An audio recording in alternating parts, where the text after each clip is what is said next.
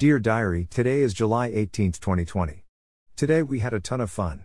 We went to Cultus Lake with Jenny and Billy, Suburgs, Cammy and Joe, Braze, and Jeff and Lisa, Severance. We first showed up and it was packed.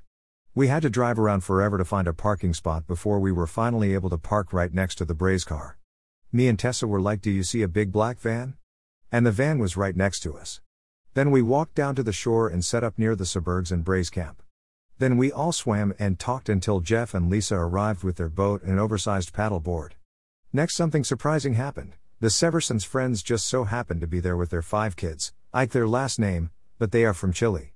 The first really fun thing we did was take our 30-plus kids on the big paddle board, which the Seversons brought, tie out little paddle board onto it which we brought, tie the Sayak to that, which we also brought, and then tied a big inner tube onto that, which the Chile people brought.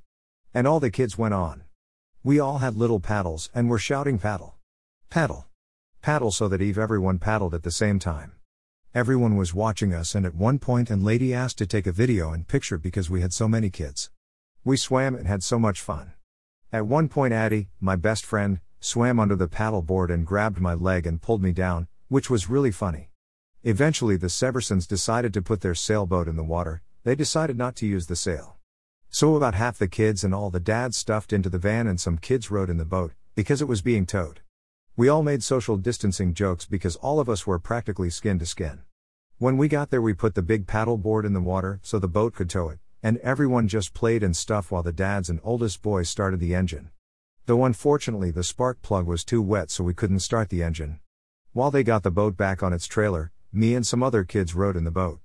Everyone acted like they had known me their whole lives when really I didn't even know half of their names. I told the girls about my dreams/visions and their brother listened too.